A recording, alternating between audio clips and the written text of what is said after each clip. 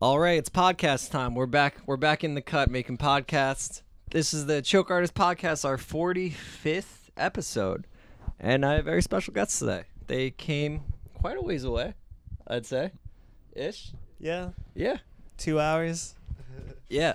The band Ultra Deluxe is here, Hey, what's up, everyone? Hello. and Jordan is here as well. Hi. And I think it's cool that you're here and you do all the band's visual artwork stuff, because the artwork for the last album was that last thing was a concept album, right? Yeah. Yeah. Cool. So basically, like, the whole band at this point is just like this weird concept thing that I'm doing where I was doing solo stuff and I was just writing songs mostly about like education policy or like just like living in New York City. Like I have like this song about how fucked up the MTA is, and then I hit a brick wall, so then I decided like I'm just gonna write like a sci-fi dystopian concept record, Yeah, and that's neat. all the albums are kind of gonna be that for a while. Cool. Yeah.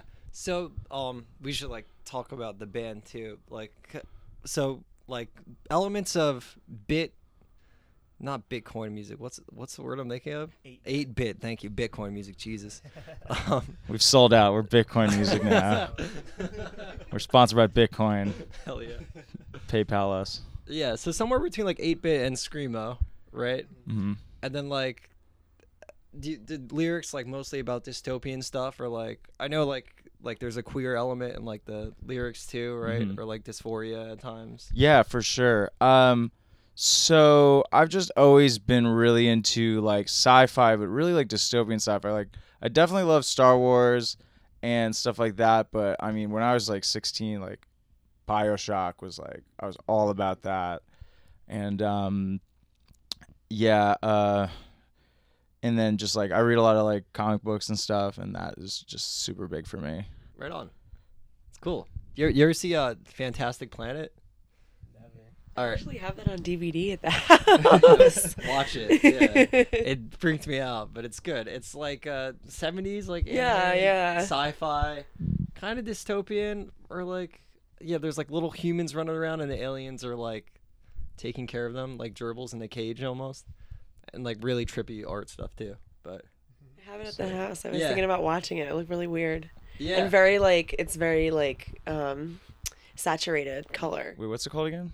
Fantastic Planet. Oh, I was thinking Forbidden Planet, which is like a sick comic book store. Yeah, Oh, that right is on. a sick Yeah, comic book yeah. store. around City. around where you're at. Yeah, it's near Union Square, but it's like it's got everything, but it's geared towards like sci-fi stuff. Cool. Yeah. Yeah. And they also carry a lot of like independent artists comics there too, which is That's cool. neat. Yeah, that's a whole like avenue that I'm not familiar with, like independent comics and all that. But Yeah, I've been getting really into that stuff, and we're also like, I kind of want to do like some comic book stuff with the later releases and get visual artists to like illustrate the songs and stuff That's like awesome. that. Yeah. Gerard Way shit. Yeah. Yeah. Yeah. Yeah, I mean the story definitely calls like the story that you have calls for Yeah. so at least a certain amount It's of like, art. there's a lot to it, and it's hard for even me to follow sometimes. So I feel like a graphic novel or something like it would definitely help a lot of people grasp the concept better. Yeah. And I feel like it would give it like more staying power too. Well, I think the music's very cool. I don't mean it as that, but it's like, and today there's just so many things being constantly released. Like a tangible thing or like something you could like that would go along with it to like supplement it too is like kind of neat. So Everybody's doing like a visual album these days too. yeah. You know, like everybody has a music video for every song on their album at this point. So Yeah. a comic would be something similar. It's a visual art. It doesn't have to be a video. Yeah. So you're in New York. You're in like Brooklyn. Or? So I live in East Harlem, and I work in the Bronx. But Eric and I used to live together in New Paltz. Yeah, that's when we met. Yeah. So you two came down from New Paltz area ish. Yeah, I spent the last 4 years in New Paltz, but now we're just 10 minutes outside of it. Cool. It's a little quieter, Yeah. more relaxed. Yeah. Because New Paltz has like a good amount of stuff going on. Yeah, Definitely. all the time. Yeah. And you're playing in New Brunswick tonight. Mm-hmm. Yeah. Yeah. We're at. Roach Motel. Ah, nice. Cool. Yeah. Do you know who you're playing with? Spot. Yeah, so we're playing with Hill Boys, who are pals, and then we're playing with our friend in this project called I Love You, which is they're on tour from West Virginia. It's very similar, like Ultra Deluxe stuff, but solo, and the singer just runs around and doesn't play anything and just really They're on energetic. tour with an iPhone right now. Their lyrics are Yeah. super powerful too, though. Like Cool. Yeah. they write very personal songs. Yeah, awesome. Yeah, we played Best of the Worst played with y'all like a month or two ago, and That it was was like, such a fun time. lot. Yeah. Yeah. Really fun show. yeah, I had a lot of fun watching your set. Like This is a very like supportive scene, which is really New cool. Brunswick is one of Yeah. our favorite spots to play. We always come back, and there's always Mhm. people that come to almost every single one of our shows. New Brunswick's neat because people that are here are trying to have a good time for sure. Yeah. So it's good. It's a good in that sense, and there's always like a place to play. There's like so many different houses. So Yeah. College towns in metro areas are always much larger scenes, you know. yeah. Wait, Eric, your mic isn't working, and I want to fix it. Okay. I'm gonna pause it for 1 sec. Sorry. Wait, try it again. Check. Okay, now it's working. Check. Yeah, sorry about that. I think the cable wasn't in all the way. Yeah, that's it. Yeah. But are you doing a weekender or? Yeah. Right now it's just 2 days. We played New Paltz and New Brunswick. Yeah. And so we are coming back to New Brunswick twice pretty soon. We're going to be here on 3:30, and then we're going to be here again on 5:10. Awesome. Yeah. Yeah, it's a cool thing. Because you I would consider your band like a DIY band, right? Like Definitely. Yeah. although like even if there is like a DIY label involved, it's still like you're booking everything. You're like I you know. just like Facebook. I just like Facebook message Max people. doesn't stop. Yeah, I do some emails, but it's just like, I mean, I don't know. I'm 25 now, and it's just like people. Facebook's cool just because like it's people that like you may have like went to a show with when you were like 16 that are also still playing, and then you could be like, oh, how you been? Like, you know, like, and then people are just like a lot of people never stopped like Yeah. doing DIY. Some people went on to bigger projects. Some people are like have a job or whatever. But I think it's like it's just really good to stay connected, whether it's like Facebook or like just. I don't know. The internet has its problems, but it's just good for seeing old friends from music. For Yeah. sure. And it is like you can find past events and find promoters on Yeah. past events. It's like a directory of like Definitely. people running shows or going to shows and stuff. So yeah, definitely booking like Facebook's like real essential. I feel like I got off of Facebook like 3 months ago. I got kicked off of Facebook actually. I had a fake Facebook name and someone reported it. I'm a teacher. I don't want like Yeah. teachers were literally adding me when I had my real name and my profile was like like shit posting or just Yeah. I'm surprised I haven't gotten kicked off yet. Yeah. I think I toe the line. I don't know. It's gonna happen one day. Yeah, because the hard thing is like sometimes people like be petty and report if they like disagree with the point you're making or like as like a troll type thing, and then like it can get really messy on there. Yeah, I go too hard with the status updates. Max has the funniest status updates. I used to do comedy, but I like got really tired of like people like saying like politically incorrect stuff. So now I still do comedy, but I just shit post for days on Facebook, and that's just how I do that. Nice. I don't know if that's better or worse than what I was doing before, but yeah, maybe it's. They make very punny. I like band following the names shit too, which are posters. hilarious. Punny bit. Punny band names. What was the one you came up with yesterday? Oh, today was Panic at the Drive-In. That's pretty good. I would love to hear what those two bands had like combined too. Yeah. It's gonna be the next Ultra Lux record. It's just. Hell yeah. Yeah, so someone reported my Facebook, and then I was still keeping it and it was working because I was using it for booking. I was booking a tour at the time, like I gotta use this still. And then they asked for a picture of my ID that had proof that my Facebook name was my real name in real life.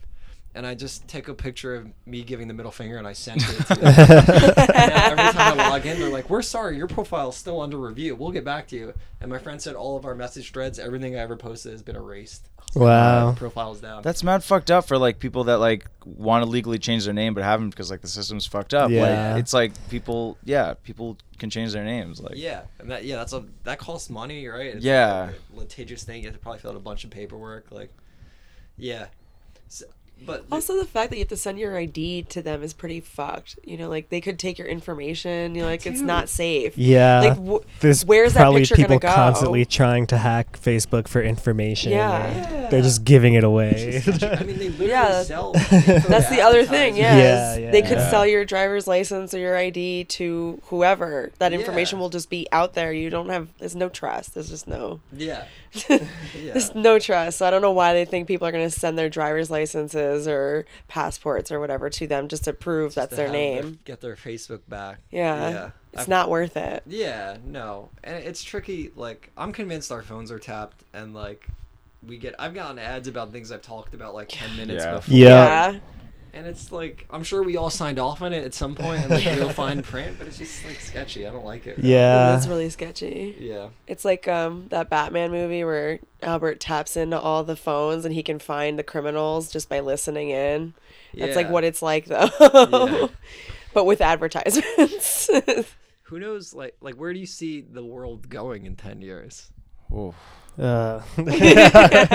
It depends highly on what happens in 2020. We'll have slightly election, yeah. less rights every 10 years Yeah. until they're all gone. But it'll be veiled as us having more rights somehow. Like, Yeah. you get to pick what kind of juice you want at your dinner. Yeah. Yeah, I don't know. Yeah, Would seriously. you consider Ultra Deluxe like a political band? Oh yeah. So like I'm definitely like a conspiracy theorist. But like all of the story is set in 4050 and basically it's just like we've run out of natural resources on the planet and that's going to happen, like Yeah. undeniable. So the planet is one government that is just imperializing the galaxy at this point for natural resources. That's going to fucking happen. We're going to Mars. But yeah, it's just like that's like my interpretation of what's going to happen in the future. I mean, I know it's like it's supposed to like have a bunch of sci-fi lore and stuff like that, but yeah, all of this stuff is like strictly anti-imperialist, strictly anti-capitalist.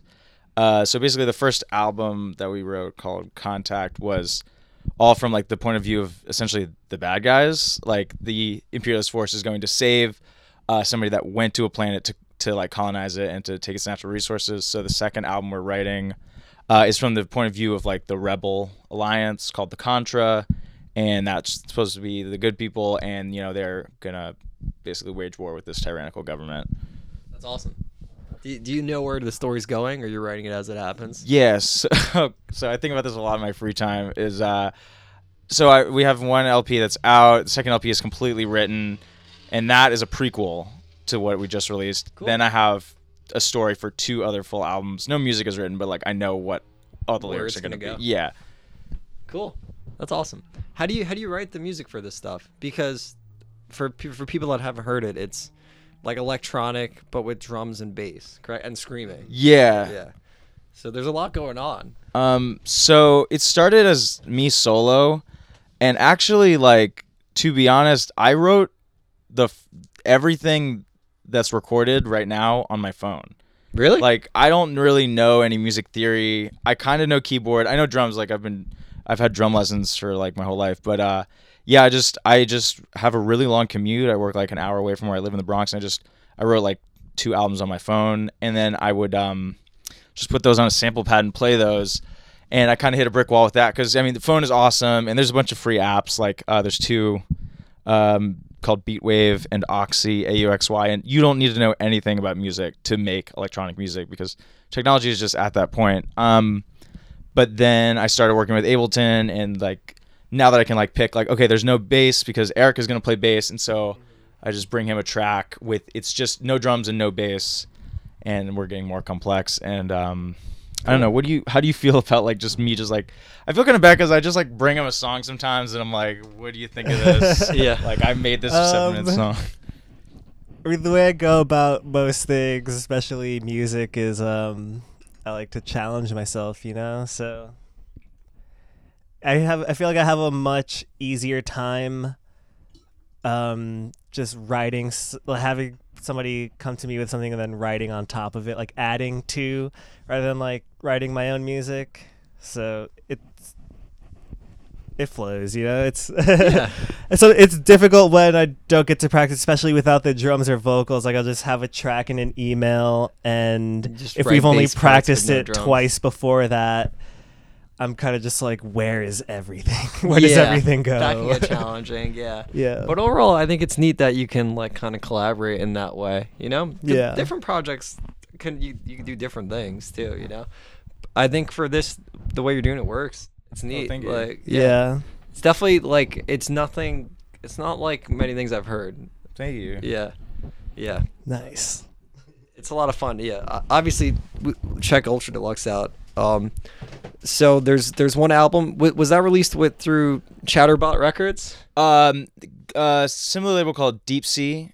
Oh, okay. Deep Sea Records. And yeah, they have a lot of other bands that I just like really respect in the scene, like California Cousins. Yes. Monster Mhm. Bad. Those are like people we play with a lot. So it's Cool. really cool to be on a small independent label with like bands that we play with and like super respect. Yeah. And they put out our tape, and yeah, so that's Contact. That's like our one LP, and we're working on an EP right now. We're recording it next week, and we're probably gonna put that out through them digitally as well. Awesome. Cool. Yeah. I saw California Cousins last weekend, and they were great. It's Oh, my yeah. first time. No, it was maybe the second time I've seen it, but it was like 3 or 4 years apart, so it felt like the first time. Yeah. They just have riffs on riffs Yeah. on riffs, like They're real good. filthy riffs. Yeah. Yeah. And a lot of fun. Hell yeah. Are there any things like, do you ever run into any challenges like playing DIY shows with running, what are you running, like a sample pad through a PA? Yeah. So I have a Small spaces. yeah. I have a Roland SPD SX. I recently got that. I used to use the Roland SP404 SX. I love gear. I could talk about gear all day, but Is that like the Octopad, like the yeah. sample So it's a similar thing.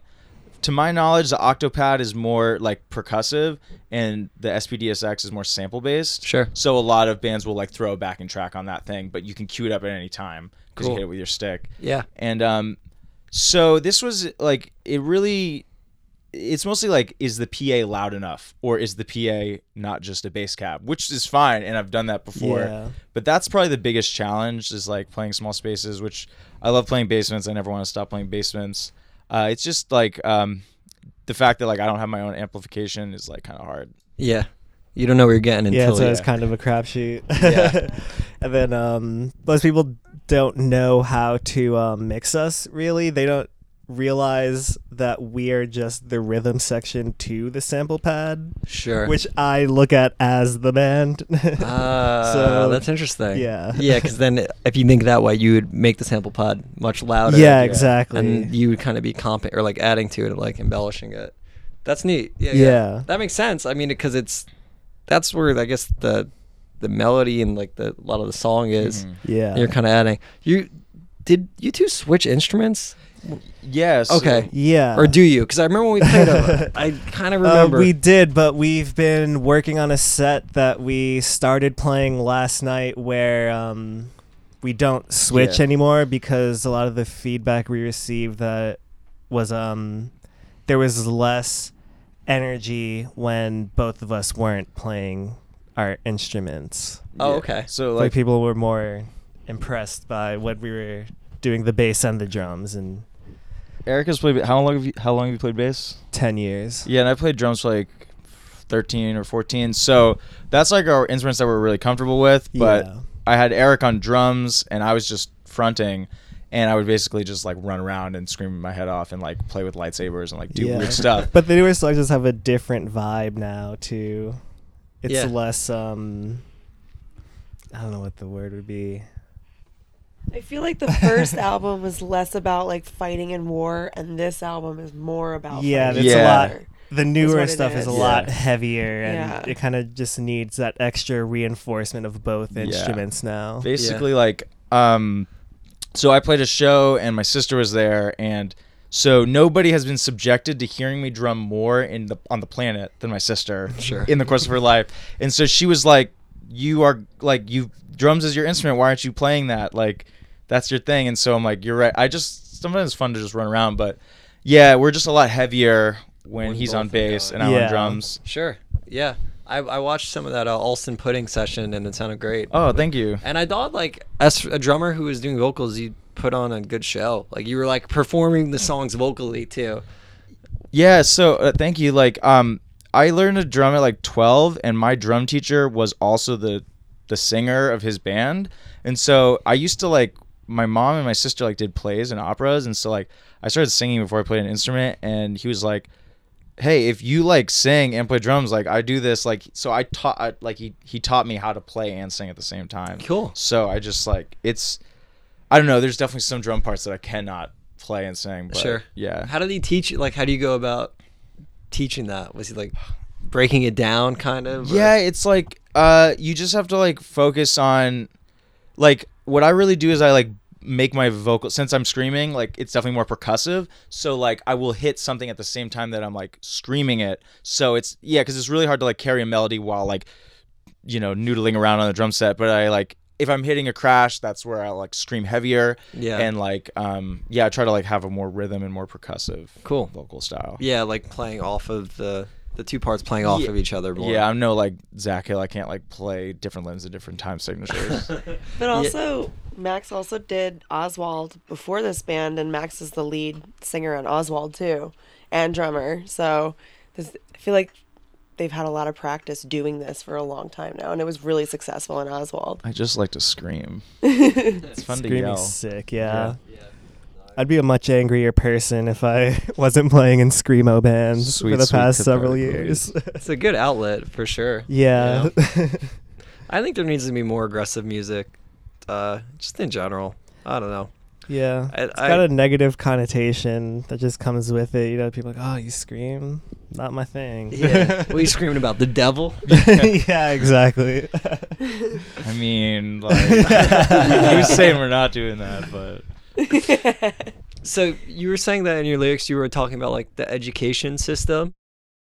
yeah, so there's a song that we don't play anymore, but yeah, so I'm a teacher. I teach in the Bronx, and there's this song called Professional Development, and that came off of Bummer, which was like the EP that it was just solo. It was like the first thing I released, and so I used to work at a charter school, and I have a lot of like political opinions about charter schools. I work in a New York City public school, and charter schools are, you know, privately funded schools, but they're privately funded, but they're public schools, and They kind of make their own rules, right? It's yeah, like, there's some positives for sure, but it's very difficult, like operating in a such a strict setting like that, and it just is really brutal to the teachers, like the workload that I had to endure, that I had to do, and then it's really harsh on the kids. It sets really hard expectations for them, and I don't think it's the most positive element. So that song is almost entirely about charter schools, and I actually interviewed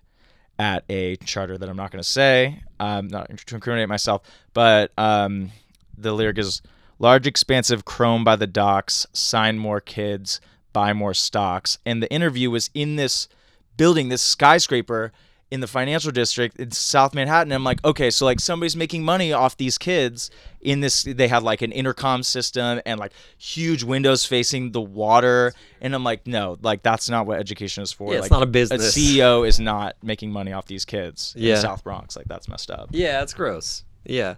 Someone was telling me recently that like lobbyists pay for standardized testing to happen. Like Oh, yeah. the 3 weeks in school every year that like they're pushing standardized tests is because someone's paying off, you know, whoever to make these tests happen. Yeah, Pearson is a conglomerate. They have a total monopoly on like anybody. If you take whatever standard it says, if you're a student or if you are like in, you know, if you are trying to get your teacher certification, you need to give Pearson your money. They have a total monopoly on just testing in this Yeah. country. They I think like the park was what we did in New Jersey, and now it's the same test but it's a different name because legally they can't give the park anymore. So now they just changed the name of the test, and I think like it's somehow okay. But Yeah, I don't know. It's just like, I don't know. That's not even how the world works. Like, what job do you go and you're like time to fill in bubbles? Like, no, even like the biggest CEO of like whatever, Jeff Bezos doesn't have to like, you know, fill in bubbles at his job. You just extorts people for money. There's like different kinds of intelligence out there too. Like it's not every kid's gonna be smart in the same way. You have kids like Yeah. going through school who feel like they're worthless because they didn't fill in the right bubbles. Yeah, I had a really hard time in school because of that. I just wasn't the kind of person who could sit there and take a test. You know, like I'm a very hands-on type of person, and especially when I was going to school like in the Bronx, it just kind of fucked me over. Yeah, totally. Yeah, like I think everyone has merit to what they do. Yeah, exactly. I also had a hard time. Like, I would test standardized testing. I would test really poorly, but I was a straight A student. All my teachers thought, like I was way more advanced in the classes that I was in, and they would push me and give me more work, and I would be way ahead of everybody else in my class, but I could not standardize test. Yeah. I could not do it. I would sit there and look at it and I'd just freak out. I would just see all the bubbles and be like, but what if I did the math this way? Then it would come out to this number, and I would just redo my work over and over and over again, just get every single answer that was listed. And then I'd just be like, I have no idea which one's the right one. And then Yeah, I'd because teachers feel are putting stupid. teachers put pressure on the students too, because it's their job to make you good at taking the test. It's also, isn't it part of the teachers' annual review how well their students test Yeah, now they look too? at those Yeah. numbers. Yeah, so Yeah. there's a lot of pressure on the teachers to have the kids pass. So they're freaking out, and then they're freaking out is passing on to the kids, and then the kids are freaking out. Someone said to me recently, a teacher friend I have who works in a different school, they said, the kids in my school get dumber every year. And I was like, wow. They said, yeah, I've been teaching for 15 years and it's much different. And she said, I don't know what it is, culturally, or smartphones or social media, or parents aren't doing that. But when they said that, and it wasn't a teacher who's tapped out. I know which teachers are tapped out and Yeah. oh, they're all bad kids. It's a teacher who busts their ass every day. And they said that to me, I'm like, man, that's fucking sad. Yeah. Where are we headed? Where is it going? Yeah. Well, I think it's not even just I think it has a lot to do with basically what your income is. I grew up with my dad working 90 hours a week at his job, and he was the sole income in our house. And my mom was just kind of taking care of everything else. So I had to deal with my own education, and I had to buckle down and decide I wanted to study. And I had to do the same thing for my little brother because they didn't have time. Yeah. And I feel like the more parents don't have time to put in with their kids, the less they're going to actually put in the effort. And my cousins, they're doing excellent. They're all in AP classes because their parents spend hours with them, helping them do their homework and doing projects with them. My cousin's into biology, so they went and did this whole biology field trip to the park, and they helped them do You this have to huge be project. involved, Yeah, on that the level, teachers yeah. can't just be to blame, and I can't even blame the school systems necessarily. I think parents just don't have the time anymore because they don't have the money, and they have to keep making the money so the kids can go to the good schools and they can have a home and food, and it's a lot. It's a lot of I feel like the 1% kids are the ones that are doing well. Sure. The Yeah. ones in the top 10% of the income earning people and families But in it the is- country. You can't just not blame the school. So you can't blame the people working in it, but the system is skewed to work against people. I remember I grew up in Queens in the Bronx, and until I was 12, 13 years old, and I spent the first 6 months of 7th grade in the Bronx, and I took a standardized test, and then my parents bought a house and we moved up to Putnam County. So I was going to school at Brewster, and they hadn't taken their standardized test yet, and we were in an English class taking a practice test, and I had to raise my hand in the middle of it and be like, hey, I already took this. This is the standardized test that they're giving to the kids in the Bronx. And here I am 2 months later taking it as a practice test. And at that point I kind of realized wow, this whole thing is pretty fucked up. Yeah. It's classes as hell. It's definitely as Eric said, it's definitely systematic. I work in a very difficult to get to part of the Bronx. I take the 6 train, which runs through most of the South Bronx, and then I have to take a bus for another 30 minutes. So anybody that goes to the school that I work at lives in the area probably. So it would take them twice as long to get to work as anybody else commuting in New York City. So it's a time thing. If the parents have to, get to work, it takes them longer time, so they may have less time to do other things. They may have less time to get groceries, less time to do whatever. And then you just have things like, okay, New York City just got a new subway line, the Second Ave subway. It goes 3 stops on the Upper East Side from 72nd or 59th to 96th. Like, who is that servicing? Like, that's not helping the people that need it. Like, they could have easily extended that to the East Bronx, which doesn't have, the 6 train only goes up for like one part of the Bronx for like miles and miles. But no, they just extended it to the Upper East Side to, pander to just people like going to the fucking Met. Yeah. Like that's who takes that train. So they Or, can like, be more comfortable. people going to, go shopping or Yeah. whatever. Yeah. It's fucked up. Do you how do you feel like your students are being raised by like iPads? What grades do you teach? I teach 9th grade. Okay. So, they are definitely dependent on technology in a way that, like, Gen Z is definitely more dependent on technology than millennials. Millennials still, like, we love our smartphones. But I don't know if that's really a bad thing.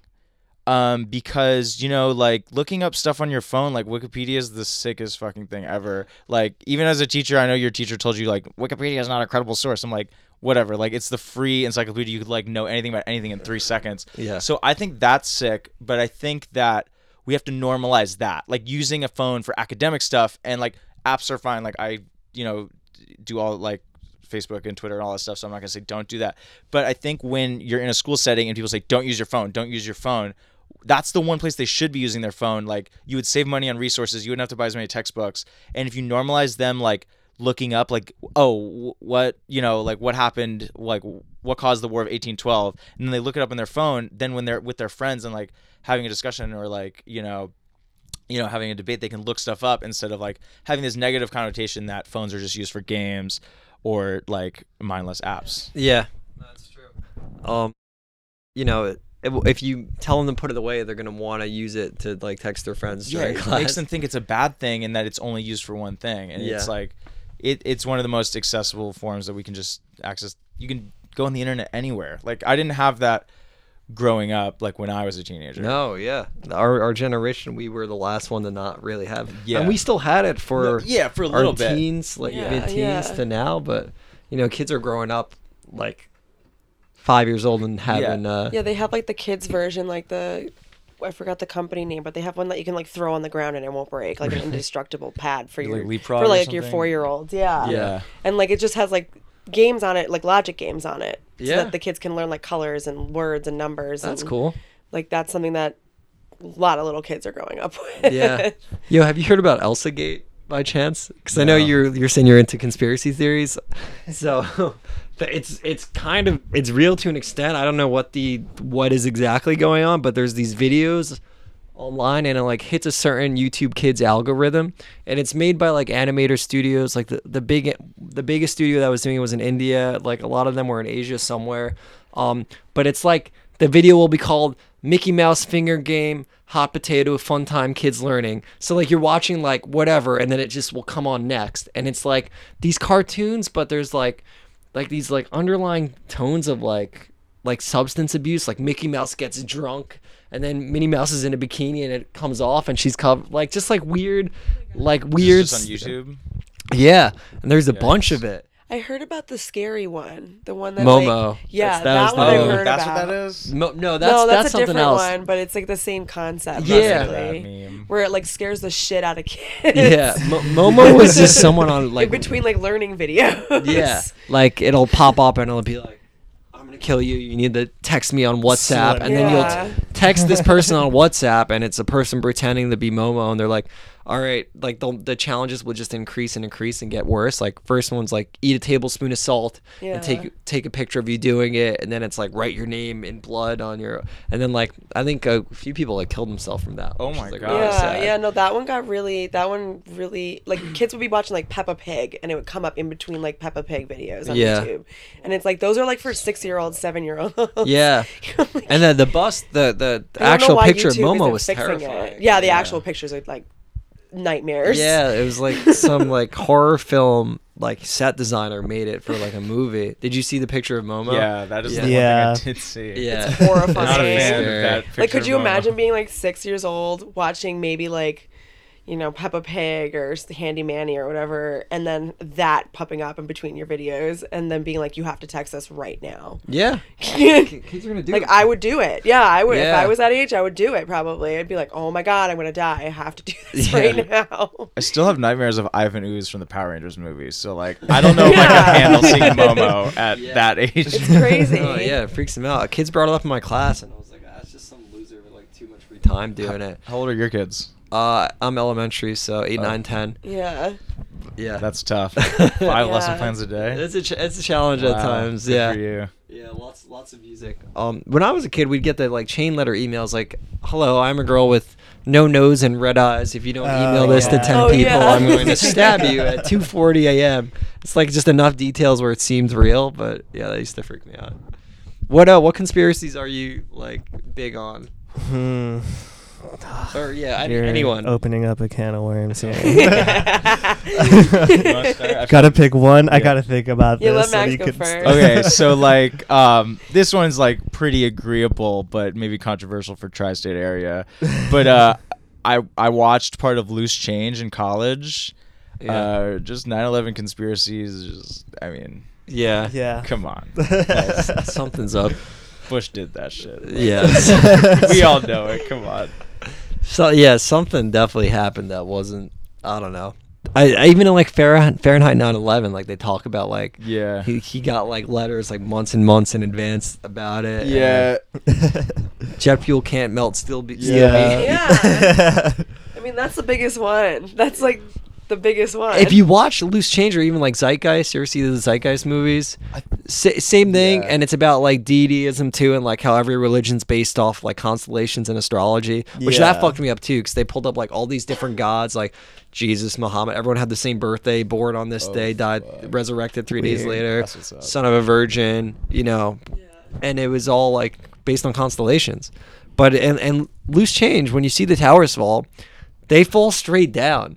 Like just straight Yeah. like They demolition. don't hit any other buildings. No, it just goes straight down. Yeah. It collapses on itself. Where if a Yeah. building hits it from the side, you would think like It would fall. it topple Yeah. or some momentum would happen. No, that was like Especially a that was, plane like, up that high, going that fast, like debris would have traveled miles Yeah. and miles. Yeah. Like that was like that. It looked like if you go online and you look on YouTube and you look up just the videos of them taking buildings down, it looks exactly the same. You yeah. know, like it's Yeah. exactly the same. yeah. I feel like for like the 2 people that made it this far in the podcast, we just like lost both of them. That ain't right. I ain't listening to Yeah. this. Yeah, my dad's like super Brooklyn Italian, and Fahrenheit 9/11 was on once, and he's like, "Get this fucking thing off the TV. What is this?" Because he's like very like patriot and like just Yeah. immigrant, you know, just like generational differences. My dad was working in the towers, so he also is like, he's like, I can't talk about it because I think I'll sound crazy, and like, I think that, you know, other people will think I'm crazy, and I just don't want to be like that. I'm like gonna be 60. I don't want to deal with that at this point in my life, but like, 9/11 was done, and I'm like, okay. He You know, was like, there the day it happened. He was in the subway in the tunnels on his way to the office. He was late to work. He was going to actually be on the floor that the first plane hit at the time that the first plane hit. Oh my god. And he was dropping me off at school that morning. My mom and him got in a fight because she was supposed to drive me, but she was like, I can't, I feel sick. So he drove me to school. So he was an hour late. And he was on the subway, like probably like 10 blocks away. Subway stopped in the tunnels. There were no lights because the power was cut. So he's walking in the subway tunnels with flashlights with all the people on the Yeah. subway train with him. He had to climb up onto a platform after he finally got to one and then get out of the subway that way. and then see. And My then see stepdad was one of dust those and cops. 9/11, Yeah. yeah, falling on, yeah. Guiding people through Oh. the tunnels. Yeah. Yeah, Yeah. that's insane. So he was like, no, something happened, but he's like, but I can't talk about it anymore because like I'm too old. You know, like I'm too old at this point, and like I don't want anything weird to happen. I want to get like pulled into like the FBI or the CIA and like arrested. Like I'm too old for this. Yeah, it's fucked though, because like chances are, yeah, something fucked happened, but a lot of people are like, oh, give it a rest, but it's like, I mean, thousands of people died. Like, Yeah. Yeah. including firefighters that were like first responders on the scene. Like, Yeah. it's fucked because that's their job, to run into the burning buildings, and they died like first, basically. And, Yeah. like, There was I no went to the support preschool system for them for like Yeah. 10, 15 years either. And I went to preschool there in the building, and this preschool is like in one of the first floors. Of the World Trade Center? Yeah, and like those kids all got trapped down there. They all got trapped. Really sad. So like, and the teacher, there was like a couple of the teachers throwing kids out of the windows, trying to get them like out of the basement. Like Yeah. they died throwing kids out of the building. Like that's fucked up. Man, yeah, It's fucked up. Like if you think of like of all the people that died, like people should be more angry about it. Yeah. We've just like let it go. But that's always what happens. We just let things go. Like look at Puerto Rico. Yeah. Yeah. Look at like There's a that new- just happened and we're letting it go There's already. a new thing to distract us almost within 5 days. Yeah, look at Haiti too. I mean, Yeah. how does a total island being wiped out basically, how do we lose sight of that all of a sudden? Yeah. Because the Grammys are on. Yeah. It's crazy. It's crazy. Didn't like a plane disappear too or something? Yeah. Like Ethiopia, I think. Yeah. Yeah. Yeah, I had my kids do current events for like the history elective class, and this one kid was all about that story. Is there anything you teach where you're like, I don't know, I feel like this textbook might be a little biased right now? Oh yeah. It's gotta be. So When I was much- in I'm Armenian, and when I was in high school, I always looked for the genocide to be my genocide to be in the textbook, because there was always, like the Holocaust, and there was, the Native American Trail of Tears, and that was also a really Yeah. small thing, but there'd always be like 2 sentences somewhere like really tucked into the chapter, and it would say, in I think it was like 1922, the Armenians experienced a genocide, and that would be it though. That's like the whole sentence, and it's Yeah. like there's a lot more.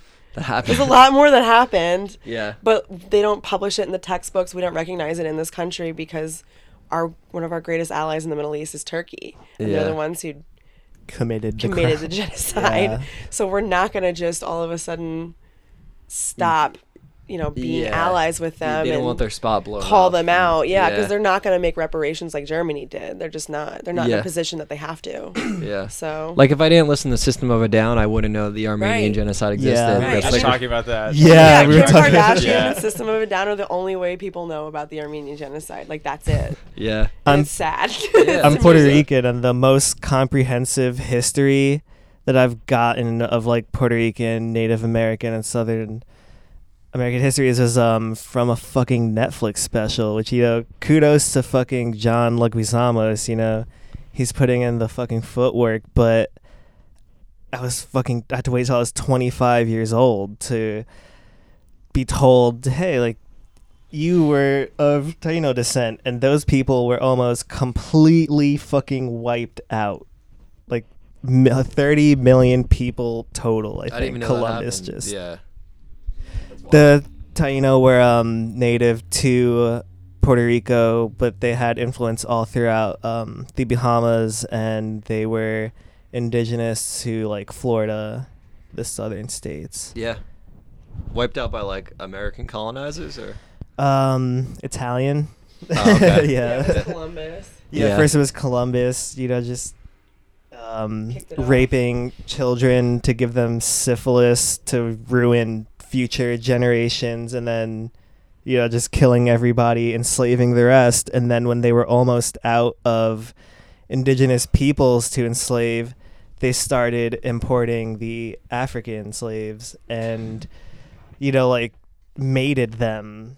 Yeah. So that they could just keep having black and brown slaves. It's wild. America was built on such greasiness and just so many like Yeah. bad things It's happen. Really fucked up. how and does we it ever- don't talk about it. Yeah. And it's not in our textbooks. I mean, like that's your original Yeah. question. Is like it's not in our textbooks. Yeah. Like my cousin, she goes to school in Oradell, New Jersey, so it's closer to here. Yeah. And she's Armenian, and the class got to do a project on a genocide that was in their textbook. She had to get special permission from her teacher to do the Armenian genocide because it wasn't in her textbook. Wow. She was like, I have to do this. No one else is going to do it. It's not in our textbook, and I want to cover it because that's what my family's about. Like my grandparents are first generation from the genocide in this country. So I'm like third generation in this country. And my great grandparents had to get married in Cuba in order to come here together. You know, like they had to do so much in order to get here. And my cousin was like, I can't believe I can't study my culture in school. Like, that's just not a part of the curriculum. I have to make it up. Yeah. So it's messed up. I mean, the textbooks, they're all written by the same like 2 or 3 companies. It kind of goes back to like Pearson, like pushing tests. Yeah. And, I don't know. Yeah. I mean, and somebody's telling them what they can and can't put in the textbooks. You know, Yeah. there's definitely someone telling them what they can and can't put in the textbooks. Yeah. The good thing about having a phone all the time is like the more open sourced everything is, so the more like skeptical everyone is, you can just look into everything. Yeah. I mean, the downside is the flat earthers. Yeah, I was gonna say like not on the Alex Jones level of things, or like The issue is like, okay, so obviously in New York City, school districts are super segregated. Like, they're not heterogeneous at all, and so like I teach in a pretty diverse area of the Bronx, and this type of discourse is had a lot. And like we do not celebrate Columbus. Like we like, none of my kids like him. Like we need to talk. I'm from Westfield, right? And so like I wasn't taught that Columbus was bad in Westfield. Like we know, like Westfield's demographic, and that's where it needs to be taught, is in like areas like that, because I don't know, a lot of people, like I don't know, when it's Columbus Day, like we at our school, like we would call it Indigenous Peoples Day, and but it's not happening everywhere. It's not uniform across the country. Yeah. And so that's the issue, is not the people that cause all the problems are not studying it. Yeah, no, it's true. Yeah, in my town, they used to give school off. I don't think they do anymore for Columbus, but I mean, elementary school's a little different. Like I could probably talk to a 5th grader about it and be like, like he did heinous, like he did terrible things. They probably listen to you, actually. Yeah. I think he's a lot Plant the seeds. less important. celebrated now than when I was in high school. Yeah. I don't know if that has to do with like, like more social media, like building up, like just being like, this is not a good Information guy. gets passed around Yeah. a lot more now, and that's Yeah. important. Yeah, totally.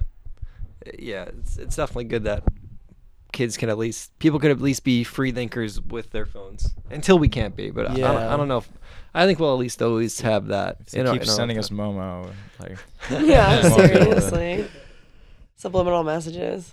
So Max, what was like growing up in Westfield like?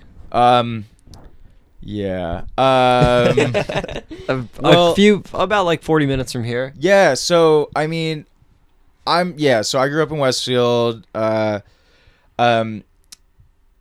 Basically, there's not a lot of kids that are into like punk shit, and very affluent, like very fucking everybody played lacrosse, and Yeah. like, had North Faces and all that whack stuff. And so I started going to shows when I was like 12, because the First Baptist Church Yes. had a lot of sick ska shows. Yes, hell yeah. And there was this really sick record store called Sound Station, and that was really formative in like me developing my like musical taste. And there was a lot of little cool things in Westfield, but they just got nerfed like by the time I was probably in college. Like, so the First Baptist Church shows were awesome, and those were like 200 kids packed out every time. Yeah. And like that was like the first show I ever went to. I was 12.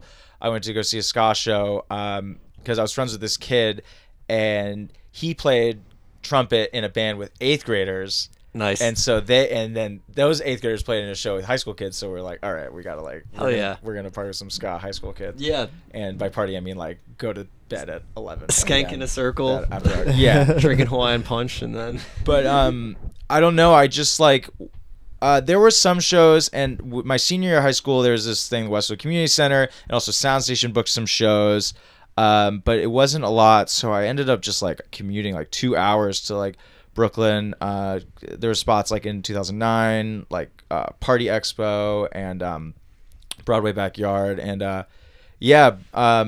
I think it's really important in Union County and other North Jersey towns to like keep those spaces there, because kids are always going to want to do punk shit, but They need an outlet. Yeah. Because what else? What like you need? Like when I was younger, it was like, let's go to a show. Because what else would we do? Yeah. Like go watch music or play it. It's either that or like do illicit drugs and like. Right. Yeah. I don't know. It's, Right. yeah. I mean, that's the other thing is like, especially in areas like this, New Jersey generally has a huge drug problem, and I think it's because the kids like have nothing to do and they kind of have a lot of money on their hands, and the parents kind of just are like too busy or not around or something, and Yeah. drugs are really accessible. Yeah. They are. They're just really accessible. It's true. So- Definitely in like a few affluent towns in Jersey, there's that problem. Yeah. I mean, in a lot of towns in general, there's like an Mhm. opioid problem. But Yeah. yeah. I think Flemington DIY is like one of the most important spaces in the state. Well, right I was now. gonna bring that up because Yeah. Westfield and Flemington are. I think Flemington's more rural. Yeah, for but, sure. But like, kind of. The downtown is reminiscent of Westfield's downtown. I mean, Yeah. Westfield's downtown changed a lot over my youth. There were a lot more small businesses. Now there's a fucking Urban Outfitters. And Yeah. I mean, it's cool that they still have the Rialto and like, there's a lot of other small businesses, but it's like 50-50 now with chains. And it wasn't always like that. I think Cranford's really cool because like, I don't know if they have this law or something, but like it's only small businesses in Cranford. Yeah. Like they don't have any chains or maybe like one or two. But yeah, I think like a community space like Flemington DIY is so important. Like sober space is so important for kids to go to. Like kids, I mean, house shows are all ages and I love house shows, but we need something for like 12-year-old to go to like for the public, too, yeah. not like invite only. Yeah. Yeah. So Yeah. no, I agree. If there was something like that, like around here, I think it would do very well. Mhm. But it's just like, where would you do it here? And especially New Brunswick, rent is stupid because it's a college. But even like a few towns over, you also need like the right people. Like Flemington, I had Jeff on a podcast actually, and I was like, all right, tell me how you did all this, because it's like a really cool story about how he made that space happen. And they just celebrated like their 5th year, and it was in like the Hunterdon County newspaper and everything. It's fucking sick. But yeah, he had the support of the town on his side. Like the Flemington Better Business Bureau was like, "Oh, you run these punk shows," and he was doing like art. Like Jeff's always been really involved in the scene, did like zines and like art stuff. And they're like, "Yeah, we have this abandoned bank. We thought it'd be cool to turn it into like a venue temporarily." And then like they didn't improve their worth, and it wasn't only a music venue, right? Like they like movie screenings and talks and poetry. And now they do screen printing nights. They do a bunch of stuff, and it's like a legit community center. And I just think like that's such a cool thing to have for a kid in that area. Yeah. So Well, that's the thing that I think.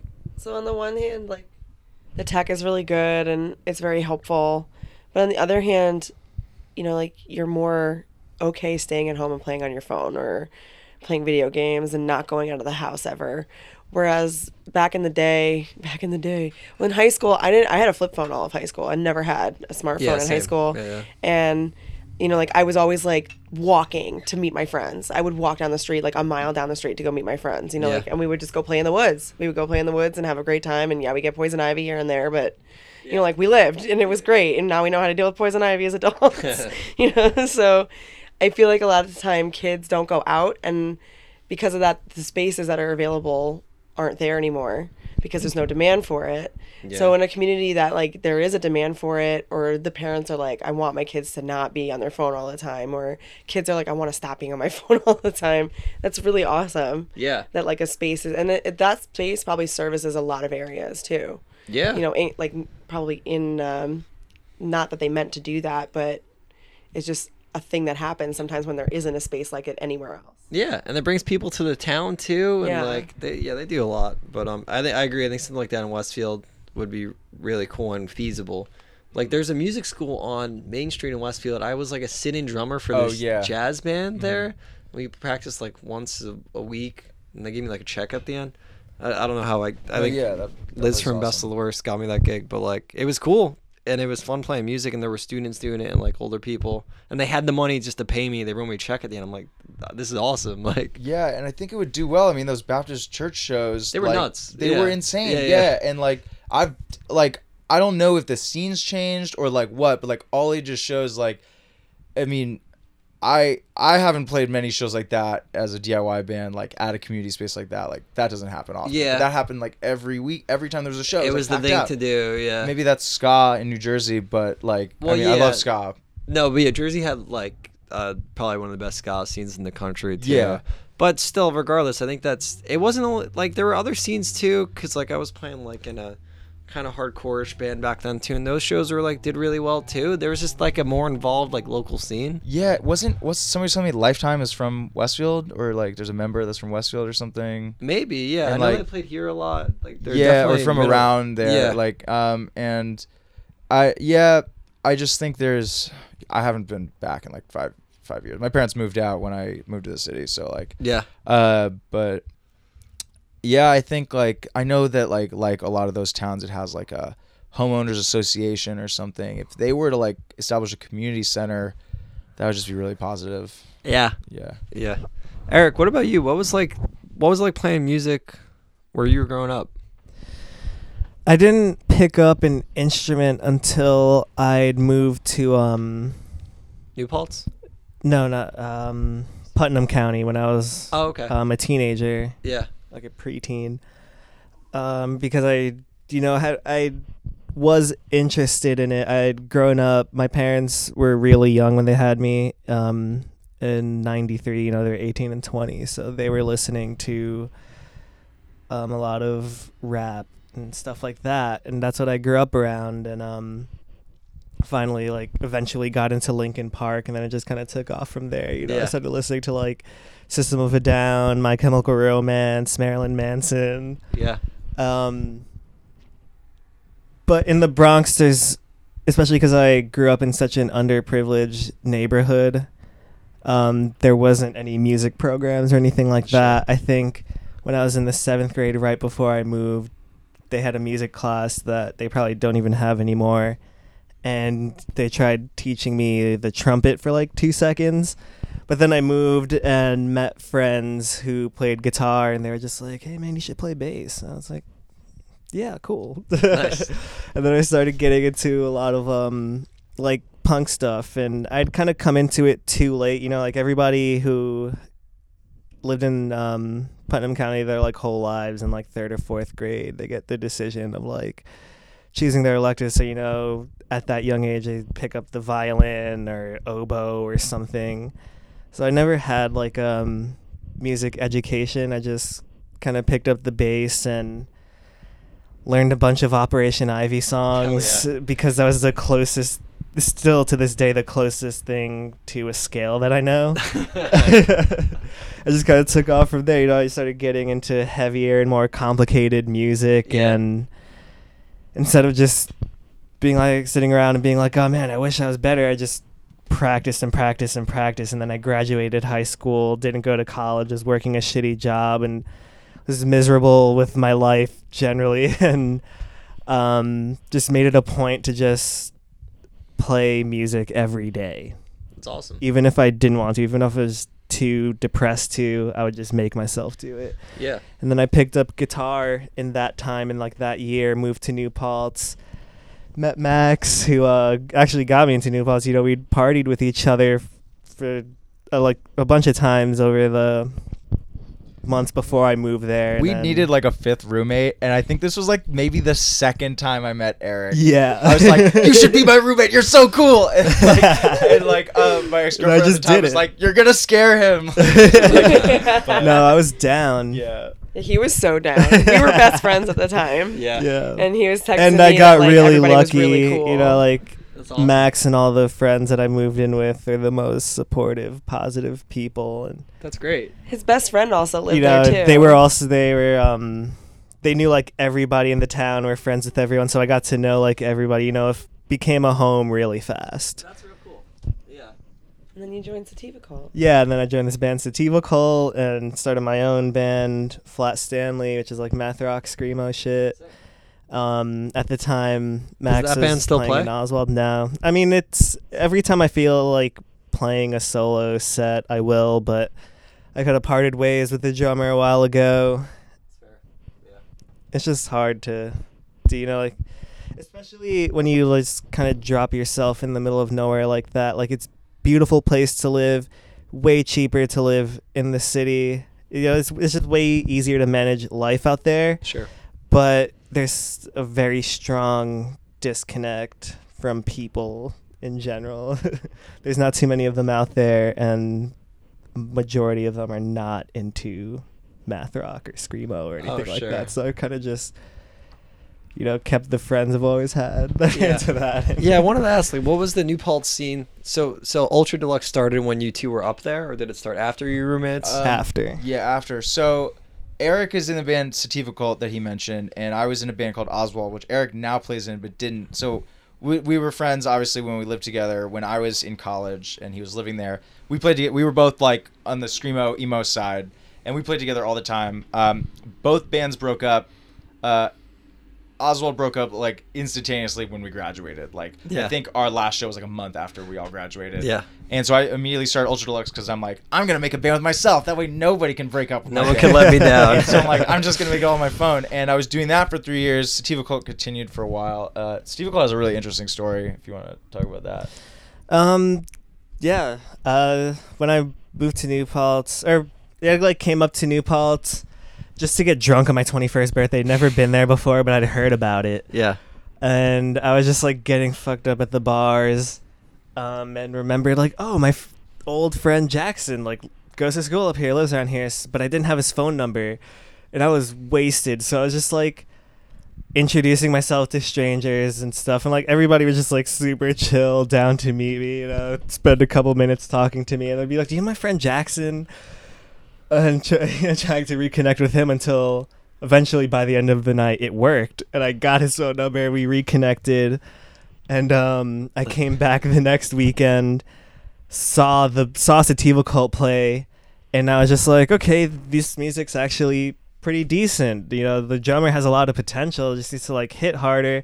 The guitar work is like amazing, but their bassist isn't doing anything. So I kind of decided that in there I was gonna replace that guy. That guy was. Don't He feel was bad. a space case. Yeah. Yeah. He was more of he grew up in the city and went to a sort of like prestigious creative school for rich Manhattan kids. Oh, okay. And had a like really good education, but just wanted to do freeform jazz and never wrote a bass line, just would do freeform jazz over punk stuff Yeah. at every show. Yeah. Which might not work sometimes. But then like I joined and learned all the old songs, and then I had a song that I was working on guitar but didn't have a band. I showed my friend and he was like, that is a sick song. I was like, I think it needs more, and he was just like, no, the parts, like, it's all there, we just need a band to play it. So he helped me write that song. He helped me bring it to life, and it kind of just like changed the whole pace of the band. Like we started going more into like, it was still like 90s stoner grunge punk shit, but with my like hardcore screamo math rock influence. Cool.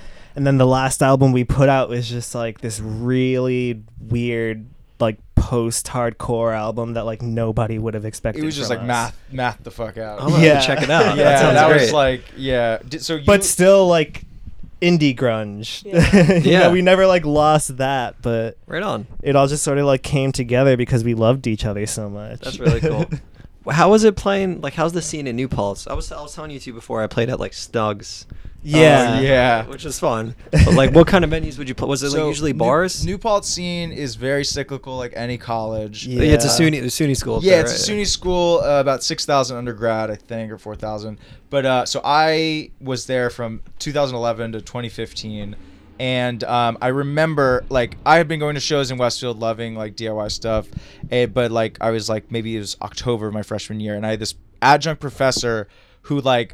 It was like Tuesday night was like the one like weekday that was the weekend, and so he was like, I have this band. If any of us heard Nightmares for a Week, he like filled in on drums for them. They're the school like emo band, and he just like straight up said to the class like, "Hey, I'm playing a show like in town." He didn't like describe the band at all, but he was like, "Y'all should come." And so like a bunch of the class came, and it was just like emo shit and punk shit. And I'd been listening to ska for a while, but then I got into like noise punk and really hit it hard with bands like Snowing and Merchant Ships, and just like seeing my professor in an emo band like when I was 18, that was fucking sick. And so those 4 years there's a lot of house shows. It's a lot smaller scene than New Brunswick, but similar. Like house shows, especially our senior year, my senior year and junior year, like 100 kids packed out. That's awesome. And like there were about 3 houses, so it's a lot smaller. And then I had this one spot. That's a whole story. I don't know how much time we have. We can keep going. Yeah. Basically, I had this spot called the Hobbit Hole. It was way too small to be having shows, and there was like maybe if there was like it was a venue, the capacity was like 40, and I would have like 70. Yeah. And so I had this one show that I had to call the cops on my own house because these kids started crowd killing in my tiny ass apartment. Yeah. And this one kid, like they broke a bottle, and then the kid ripped their hand open and was like bleeding out, and like we had to call an ambulance. So I like stopped doing that, and I started moving to more like started booking a pizza place, and that we got a lot of people, and like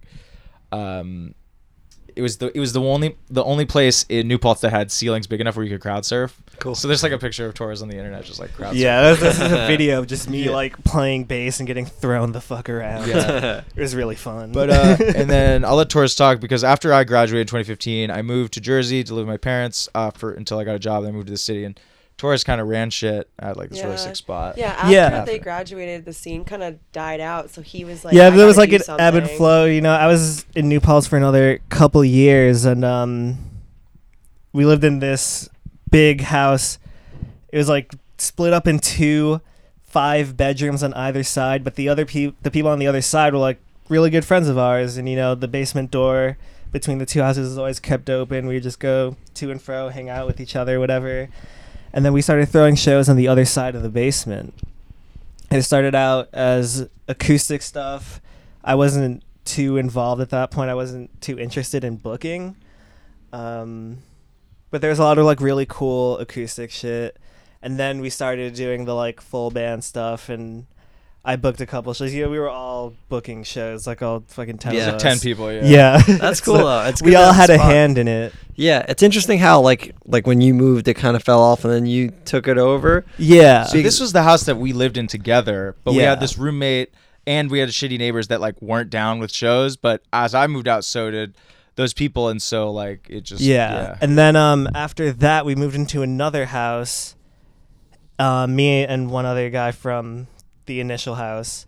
Our friend Joey, like the Yeah. unofficial merch person of this Yeah, band. of every band. Of every band in New Either of Paltz. us have ever been in since Yeah. we've known this kid. We love him to death. Yeah. But yeah, he was because he just like doesn't play an instrument. He's never been in a band, but he loves the whole fucking thing. Very you know. supportive friend. Yeah. Yeah, that's so crucial, too. he like started book. He wanted to like have a hand in booking more. So it's kind of the two of us running it. You know, I was playing shows, so for the first year, I kind of took a step back and let him take the reins. You know, but Yeah. then he moved out of the house, and then I took the reins back, and the one thing, like, you know, I've done a full U.S. tour, and I've been touring a lot for the past like 4 or 5 years now, and there's like a huge problem with representation at these shows. So, you know, like I loved heavy shit. I loved booking it. I was like the only one booking it at the time too, because the whole scene had kind of just moved towards indie stuff and jam bands. You know, we're 2 exits away from Woodstock. Yeah, there. When I was in New Paltz, there was like a hippie vibe. Yeah, it's very people love just smoking weed, taking some mushrooms, and just jamming out. It's like either jam bands or like bedroom pop bands. Yeah. It's like one or the other. So I was just booking what I wanted to represent, but also I would book like very mixed bills, you know, because like if you hit me up and, you know, you're a fucking woman or black or brown or not straight, then even if I absolutely detest your music, I'm going to book you because it's important for that person to like be represented. You know, we had a really big audience at that house because we'd done it for 2 years, and the shows would get like pretty crazy, you know, like 70 kids at the most, and then like the big weekends like Halloween and shit like that, we'd have to start turning people away. Yeah. There'd be too many people. Before Like, it's just like basement it's just would be like full on the look, first the floor, cops too. are going to come. We can't have more people here. Yeah. I think it's cool that you did that though. That it came up on the podcast they last week with this band called Steve, but they're like love very them. similar. Like, yeah, they're awesome, but they're like, Kyle was saying like, yeah, honestly, like if we get offered a show and it's all like white dudes, we're probably not gonna play. 'Cause, Yeah. like, it's important that we play shows that aren't all white dudes, and like, no, it shouldn't be forced, but like, you know, people should be included. Yeah. Yeah, I mean it's fucking impossible to not have a band that's all straight white dudes on a show. You know, Yeah. it'd be like 2 of the 4 or 5 bands on the show almost every time. But Sure. Yeah. I think Yeah, it's just- yeah. you just got to try a little bit. I think also like the other side of it is that he's Puerto Rican, and especially in New Paltz and upstate New York, there's like no other Puerto Ricans in the Yeah. scene. There's like and it felt maybe 1 or 2. So it's like it's very important for him especially to be pushing for those people to be a part of the scene, to be like, hey, you can play this house. Like Yeah. it's possible. Like you don't have to not play music. You can. Like Yeah. I'm gonna book you. You know, like Yeah. please come. I think it's important for people like to run spaces. So like, I am white. I'm non-binary, but I totally am male passing. Like I've that, you know. So like, I think the fact that like people that run spaces, if you like, I would book a lot of shows. As I said, like this is a safer space. Like if you have a problem, talk to us. But like my presence as like a white male-looking person, like not everyone is gonna want to like confide in me something that's going on. And Mom's Yeah. like was like the only house at the time that wasn't just Yeah. all white. we dudes. weren't Yeah. just doing shows either. One of my roommates was the president of the burlesque troupe on campus. So every couple of months, or for like the holidays like Halloween or whatever, I'd just like take a weekend off to just let her do her thing. And you know, we'd have those burlesque shows, you know, half naked women everywhere dancing or whatever, but like they felt safe Yeah. doing it there. Yeah. And I remember like there was a couple times where a band would be walking around and they would just like, I would, you know, be working the door. They'd be walking past and just stop and look around and be like, whoa, there's like almost entirely women here. Like that's weird. Yeah. That's beautiful. Yeah. And you know, like I would we were watching a group of younger kids go by and talking about how Mom's, that was the name of the venue, Yeah. was the only space that they actually felt safe in. That's cool. Or you know, like watching the like younger queer kids like admiring the fuck out of, you know, watching other queer people play. Yeah. You know, Teenage like watching it Halloween means is, like- something to them. It was Yeah. a good band. Like it felt that was so good. college age that played that house a lot. Yeah. They're teenagers a lot younger than us, and they played Moms a bunch. Oh, And sick. So it's like you see, like if you're like, I don't know, when I was in New Paltz, like I'm queer, but like I didn't see a lot of queer bands. Like I mostly listened to like emo bands, like and. Yeah. So the fact that I could go to a house show and see kids like my age being like, I'm gay as fuck, like what the fuck is up, New Paltz? Like, I didn't like that wasn't part of my college experience. It definitely wasn't part of my experience growing up in Jersey shows. Yeah. Yeah. Yeah, and no, it's important for those people who do feel marginalized to also feel represented when they're at a show. Yeah. And it makes a difference. So Yeah. I grew up around Danbury, Connecticut, yeah. and that scene was very hardcore, and it was like almost completely white men, and they would make me feel like I had to get hit, and I had to like be a part of the boys crew, and I had to like act like a boy in order to hang out in the hardcore that's scene. grimy. And Yeah. it was like really refreshing to come to New Paltz. Even before he was running spaces, there was the altar. It was really fun to come to New Paltz and see women play and see women in the crowd and like see people at the door running the space protecting those women. And like if somebody was crowd killing or something, that person was gonna go. Yeah. Like if they hit a woman, that person. We were at another show at another house where a guy did hit a girl, Oh my God. and they threw him out. Yo. They threw Yeah. him out in like 2 seconds. Good. It was Not just so that. fast. You know, like you could feel you could feel safe in the space. And that kid You used to actually run a could, which space. was really Yeah. Yeah, that Yeah. kid like ran a house show when I was a Yeah. senior, and so And- it's like people like that shouldn't be running. That's No. not safe at Why all. would Like, yeah. Yeah. So it was really refreshing to have that kind of a space though. Like especially as a woman, like Yeah. going to a show and not having to get hit by somebody was really nice. Yeah. And I could still see hardcore bands if I wanted to. Yeah, and you don't have to worry about it. Like, Yeah. because, you know, even if you go to a show and you see moshing, like, even if you're far away, you always have to, like, kind of be on your edge a little bit. Yeah. And I'm all for moshing, but I Yeah. never saw the point in crowd killing ever. Me even. Yeah. Yeah. Yeah, it's dumb. Yeah, Max, I wanted to ask, because, like, I know it's, like, lyrically, like, there is a theme, like a sci-fi theme, but how does, like, you being queer or non-binary, like, reflect in the lyrics? Yeah, so there is a character, like the cover of our album is like this pink-haired person. That's Adrian Park. They're non-binary, pink hair, I have red hair. Obvious connection there. You know, so there's a lot of, let me think.